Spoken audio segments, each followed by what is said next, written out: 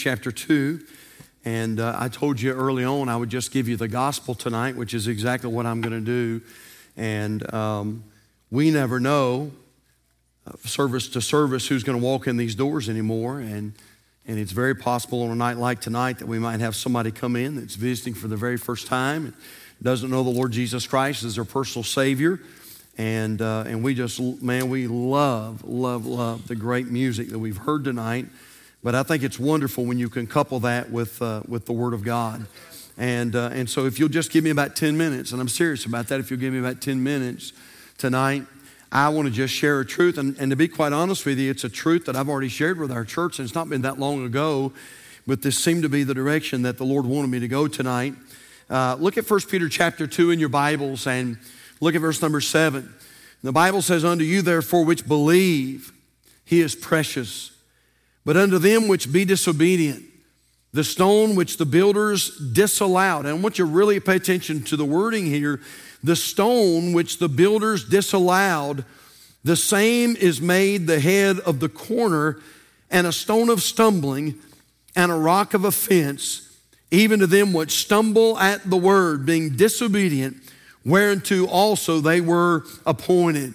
Let me tell you something else that's very interesting about this passage that we read tonight. Verse 7 of 1 Peter chapter number 2 there is also prophesied in Psalm 118. And you don't have to go there necessarily, but I'll read this for you. It's a wonderful passage. Psalm 118 verse 21 says it like this: "I will praise thee, for thou hast heard me and art become my salvation.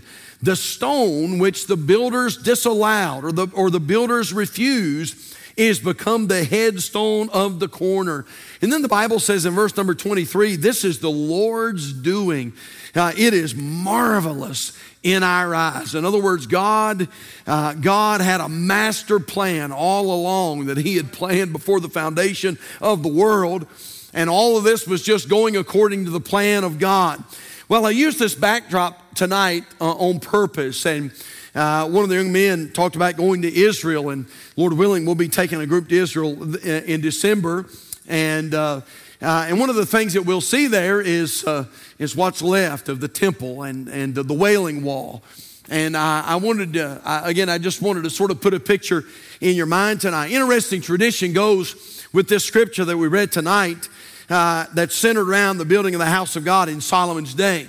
And history and scripture, I'll be honest with you, both hand in hand, tell us that the temple's construction was made of stone. It was made of very huge stone. In fact, one of the temple stones, just one of those stones, was said to weigh 570 tons. Just one of those stones, 570 tons. And then that's mind-boggling. When you think that this is long before the days of cranes and heavy equipment and things like this, and that these stones would have to be put in place by just hard labor. Every stone was precisely cut and created in the quarry before it arrived on scene. In fact, this is really hard to believe.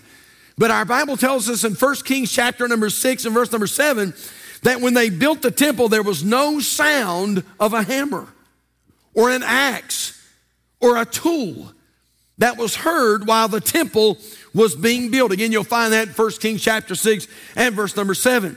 Now, again, I'm just going somewhere with this. That means this, that every single stone was perfect. Every stone was slid into place as the temple was being constructed, almost like you would put together the perfect pieces of a puzzle. And man, that's a message all in its own right there.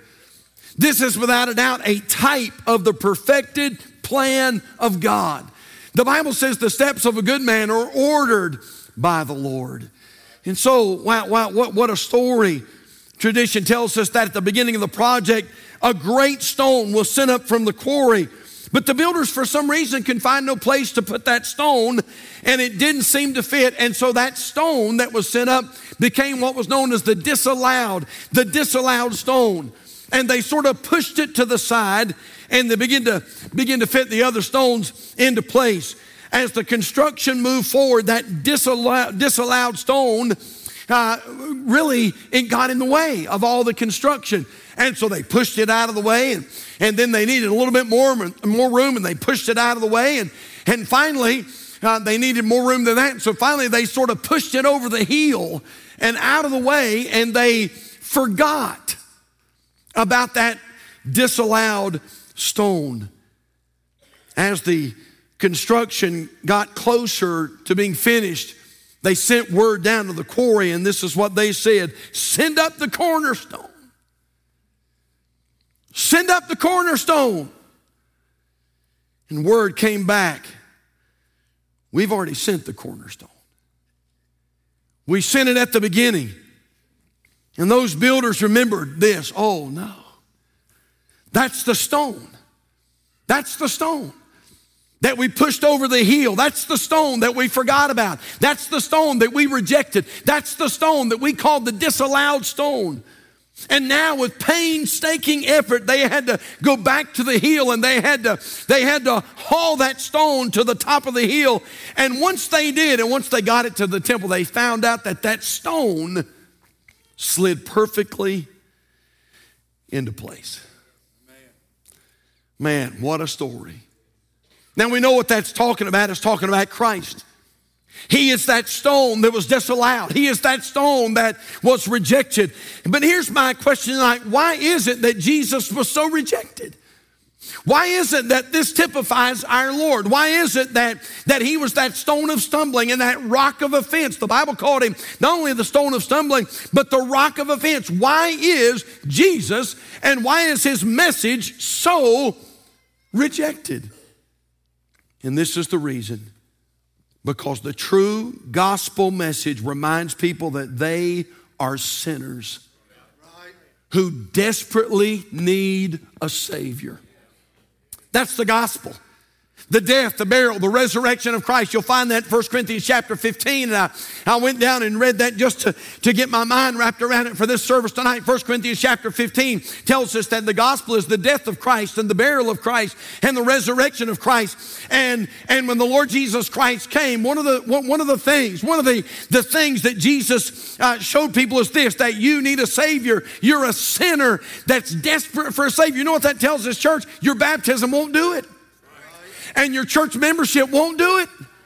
And being a good citizen, and I'm all for all of those things. I'm for being baptized, and I'm all for you joining a church, and I'm for you being a good neighbor, and I'm for you being a good citizen, and I'm for you getting involved in social programs and activities and all those kinds of things. But I'm just telling you that those things don't save, and giving a charitable donation doesn't save, and being a good mama doesn't save, and being a good old boy doesn't save. I'm telling you, listen, here's what we better understand: that we are sinners. We are sinners that are desperate. We are desperate for a Savior.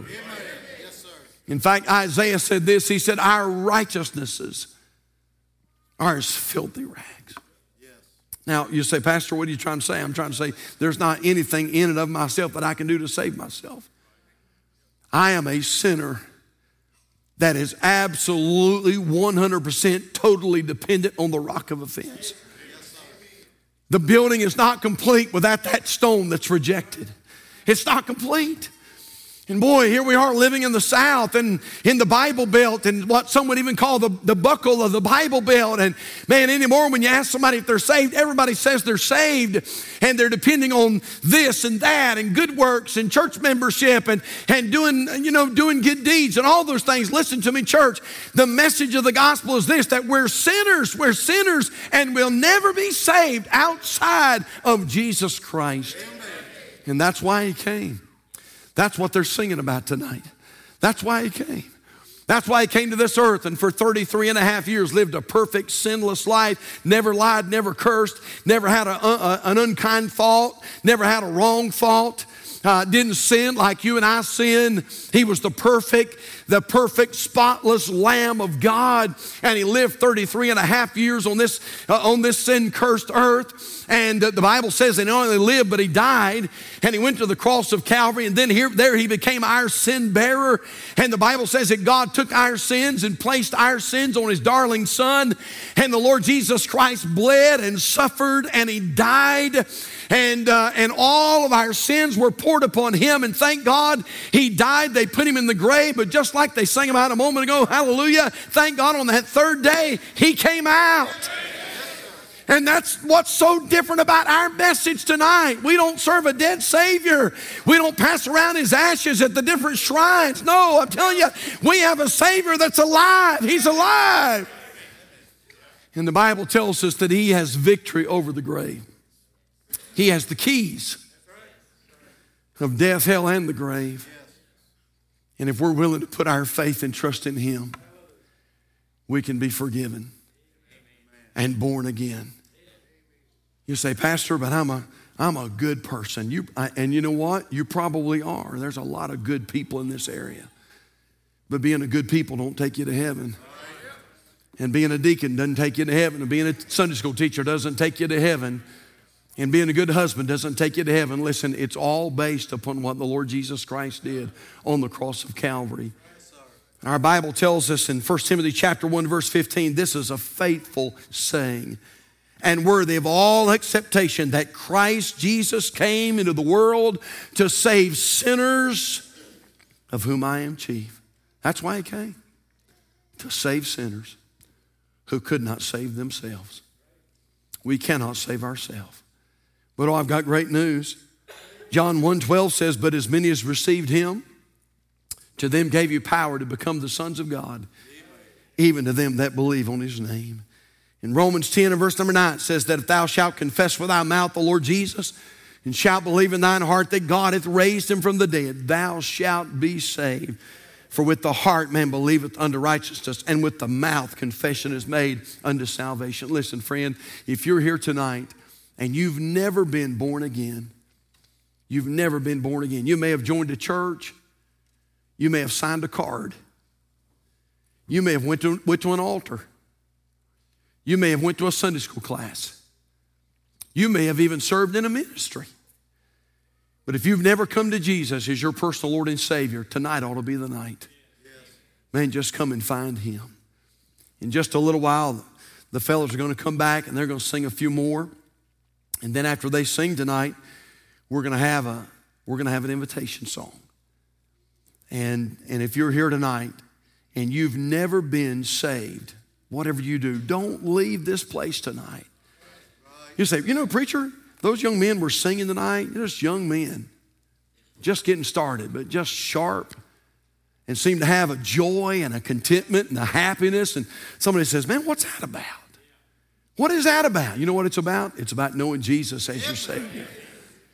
Oh, I want to tell you something, friend. If you ever get a taste of Jesus, nothing else will suffice. Nothing else. Father, we love you and thank you so much. Lord, that gospel message never gets old. Father, we're thankful for the gospel. We're thankful that Jesus has come and he's bled and he suffered and he died that we might have life and have it more abundant. Lord, I pray that you'll bless these young men as they sing for just a little while longer. And then, Lord, it could be there's somebody in this crowd that has never come to Christ. And so, Lord, before they leave this building tonight, Lord, please help them to come to Jesus. Father, please help them to realize that, Lord, it's not their good works. It's not being a good person. Lord, it's not just going through the motions. Lord, really, it's not even about just praying a prayer. Lord, it's about coming to faith in Jesus Christ, repenting, coming to him. And Lord, tonight I pray that if there's one, or maybe somebody watching by way of the live stream, and they don't know the Lord Jesus Christ as their personal Savior, Lord, tonight I pray will be the night that they'll come to that rock of offense and that stone of stumbling, which is Jesus. Father, fill these young men with the Holy Spirit now as they minister in song, and we pray you'll just come and help us tonight. We love you and praise you in Jesus' name. Amen. Amen.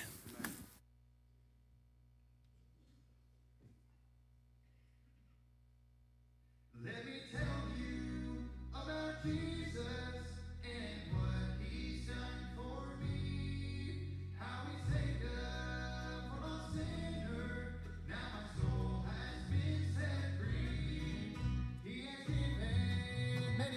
blessings cause my heart to overflow. And I know He watches o'er me, watches me where'er I go. Let me tell you about Jesus and what He's done for me. How He saved a poor lost sinner, now my soul has been set free.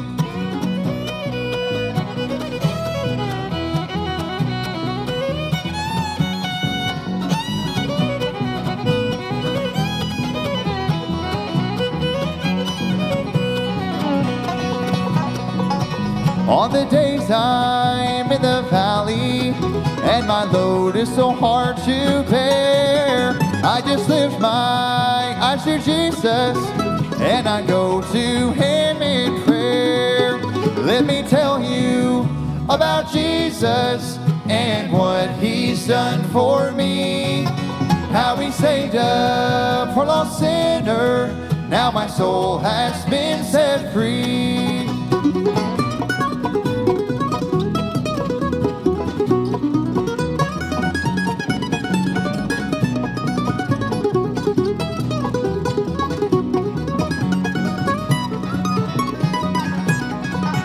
What a miracle we were given some 2,000 years ago. God the Father sent Him to us, all because He loved us so. So let me tell you about Jesus and what He's done for me.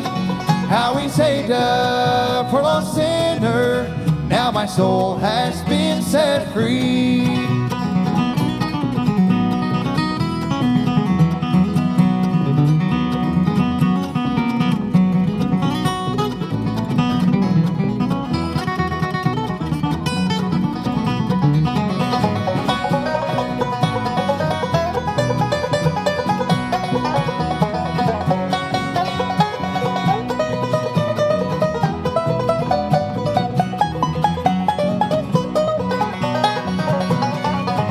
Let me tell you about Jesus and what He's done for me. How He saved a poor lost sinner, now my soul has been set free. How He saved a poor lost sinner, now my soul has been set free.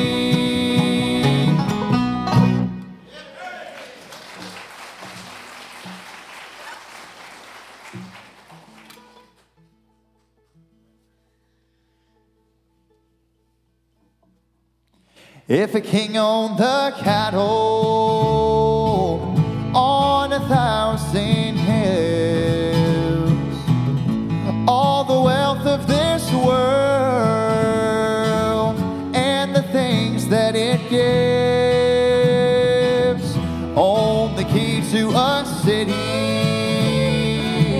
with a street of pure gold, tell me what could a to be in His fold? What could a beggar give to a king? And what could an outcast give one who owns everything? An old beggar could give nothing, nor a poor wretch like me. Oh, but God gave His Son gave His life, and the beggars go free.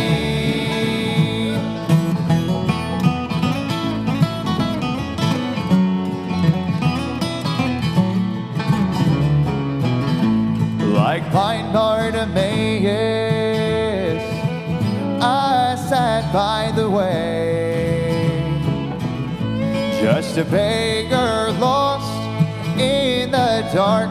I couldn't see the light of day, but it was sure sweet of Jesus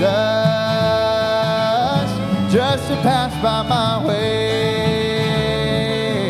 And He gave me this brand new coat that I wear today.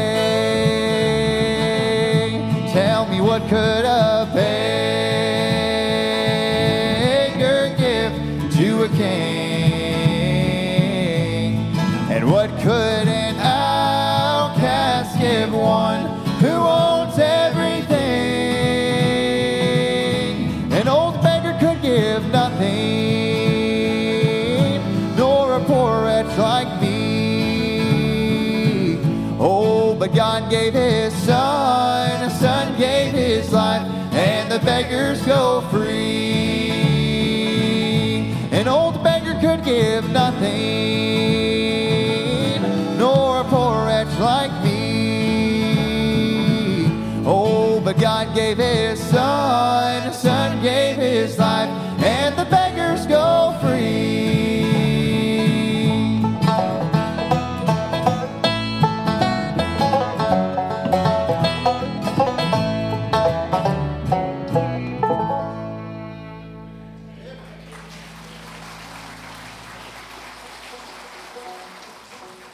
Amen. Well, we got one more, and we'll turn things back over to Brother Pope. Once again, we'd like to say thank y'all for having us. We've had a good time tonight. We hope y'all can say the same. That's always a blessing when it works both ways like that. But I'm sure thankful for what God's done. That song talks about us being beggars coming to the King, and we don't deserve what he's done. We don't deserve anything he's done for us. That verse that the pastor read talks about rejecting the cornerstone, and Peter uses that also in Acts chapter number 4 when he's preaching to the priests that have imprisoned him and John for healing the lame man. And that's when he says, neither is there salvation in any other, for there is none other name under heaven given among men whereby we must be saved. There's no one else that can do what Jesus does for us. There's no one else that shed his blood for us, his sinless, perfect, precious blood for our sins. There's no one else that has done that, and that's why we have to accept that cornerstone, because he's the only cornerstone. And this song says there's no one else that can do what he's done, and that's true for us tonight.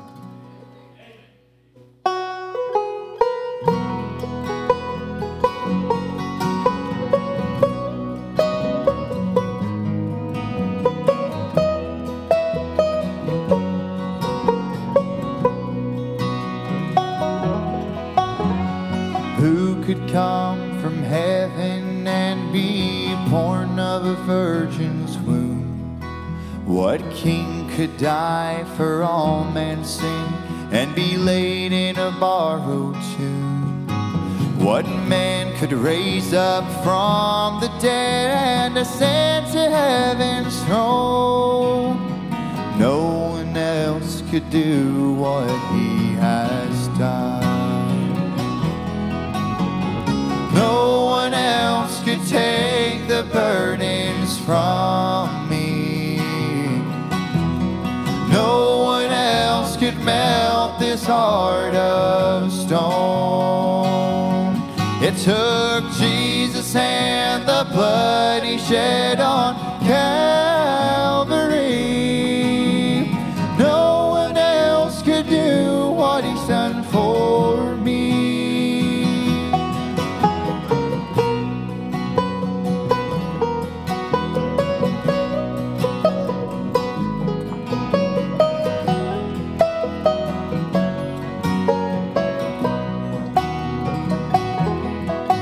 Whose blood could take a wicked heart and make it white as snow?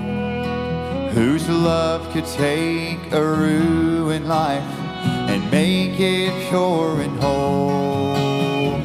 There is only one man who can set a sinner free. No one else could do what he's done for me.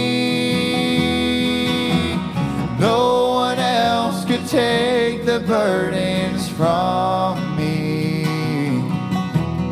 No one else could melt this heart of stone. It took Jesus and the blood he shed on Calvary. No one else could do what he's done for me. No one else could take the burdens from me. No one else could melt this heart of stone. It took Jesus and the blood he shed on Calvary.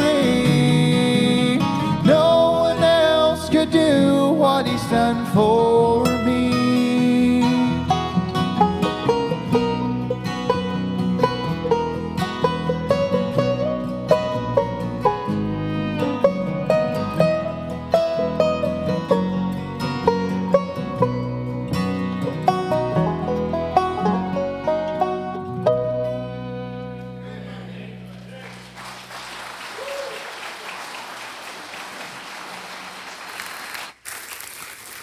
Hey, let's do this. Let's bow our heads tonight, if you would. And I'm going to ask Brother Abel if you'll come on to the piano tonight. And we're just going to have an invitation song this evening. It could be there may be somebody watching on the live stream that needs prayer tonight. It could be there's somebody in this crowd tonight that needs prayer this evening. And we've had a wonderful time listening to some good music tonight. But let's don't miss the spiritual value of it all. And if you're here tonight, and you say, Pastor, I've never been saved. I've never come to that stone of stumbling and that rock of offense. I've always sort of thought that I could sort of do it on my own. If I had, more good works than I did bad works, then maybe the Lord would accept me into heaven. And I realize tonight it's dependent upon the Lord. And I need to come to Christ as my Savior. And with our heads bowed and our eyes closed, right before we go tonight, I wonder if there might be one here tonight, anywhere, or maybe by way of a live stream. And you'd say, Brother Pope, if I died tonight, I'm just not sure. I'm not sure that I'd go to heaven. I want to go to heaven. I'm just not sure I would go to heaven. And I want you to pray for me. Is there anybody like that here tonight? You just slip your hand up and let me remember you in prayer. Pastor, if I died, I'm not sure I'd go to heaven. I want you to pray for me. Anybody like that? If you're watching by way of the live stream, there's a number on the bottom of your screen right now, 704-327-5662. And we have some people that are waiting by the phone right now. They're waiting. And if you're watching this live stream, it could be you just stumbled by, didn't even mean to, but you stumbled by and you sort of got interested. And you're watching this live stream tonight and you say, Brother Pope, I need the Lord, or I need prayer. Listen, if you'll call that number right now on your screen, there'll be somebody be glad to pick up the phone and pray with you tonight. Could be there's somebody here this evening and you're struggling right now with something or burdened about something. You need to pray tonight. Maybe you've got a heavy heart. So here's what we're going to do. Let's just all stand around the house with our heads bowed. And while Brother Abel plays, if you need to come to the altar, listen, the altar's open, and you come, and we'll be glad to meet you here and pray with you.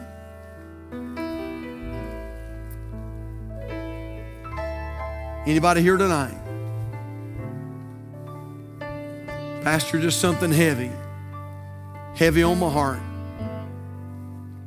Or you're here this evening and you say, Pastor, I'm not sure I'm going to heaven. Oh, listen to me. I've been there. I know what that's like. That's not a great feeling. Oh, but there's nothing like going home at night and laying your head down on your pillow and knowing that you're on your way to heaven. A few days ago when our family was gathered around the bed, my mother-in-law, and we knew death was getting really close. And yes, we were sad. There was sadness. There's always sadness when there's parting. But at the same time, can you have sadness and gladness at the same time? I think the child of God can. And we were sad, but man, we were glad. Because we knew the moment she took her last breath, which she was struggling to take, by the way, but I want to tell you something. That next breath she took was unlike any breath she had ever breathed as she breathed in that celestial air. You're here tonight and you say, Brother Pope, I don't know for sure if I took my last breath, my next breath would be in heaven. Is anybody like that? Without anybody looking, you just slip your hand up. Let me pray for you. Anybody? Come on, be honest. Preacher, if I died, I'm not sure I'm saved. Would you pray for me? Anybody? Anybody? God's dealing with you? I see a little hand. Anybody else? Anybody else before we go tonight? You can look up this way. I'm going to ask a couple of our personal workers just come down here in the altar just for a moment if they will. And we're going to sing this song, and this is a fitting way for us to end the service tonight.